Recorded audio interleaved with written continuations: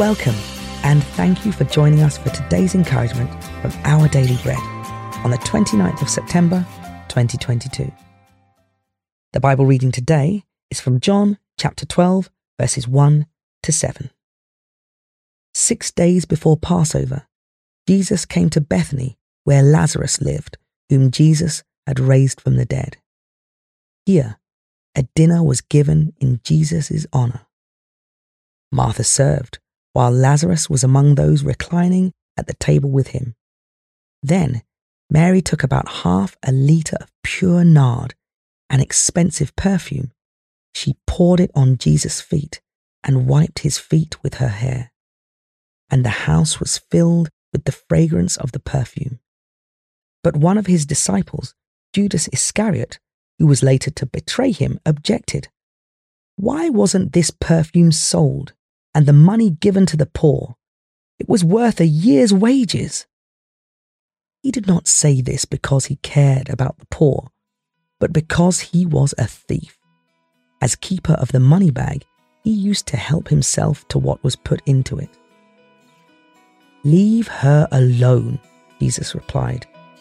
"It was intended that she should save this perfume for the day of my burial."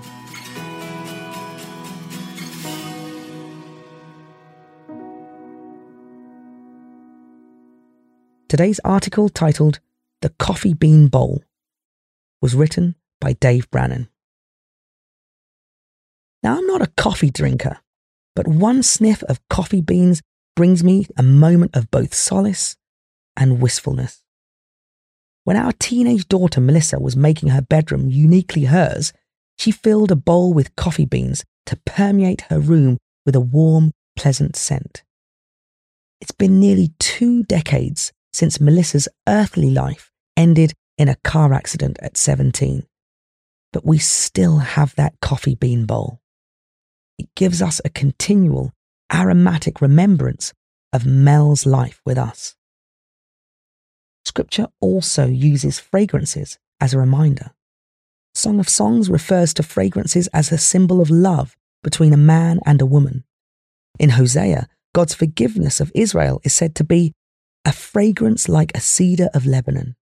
And Mary's anointing of Jesus' feet, which caused the house of Mary and her siblings to be filled with the fragrance of the perfume, pointed ahead to Jesus' death. The idea of fragrance can also help us be mindful of our testimony of faith to those around us. Paul explained it this way: "We are to God the pleasing aroma of Christ among those who are being saved and those who are perishing." Just as the scent of coffee beans reminds me of Melissa, may our lives produce a scent of Jesus and his love that reminds others of their need for him.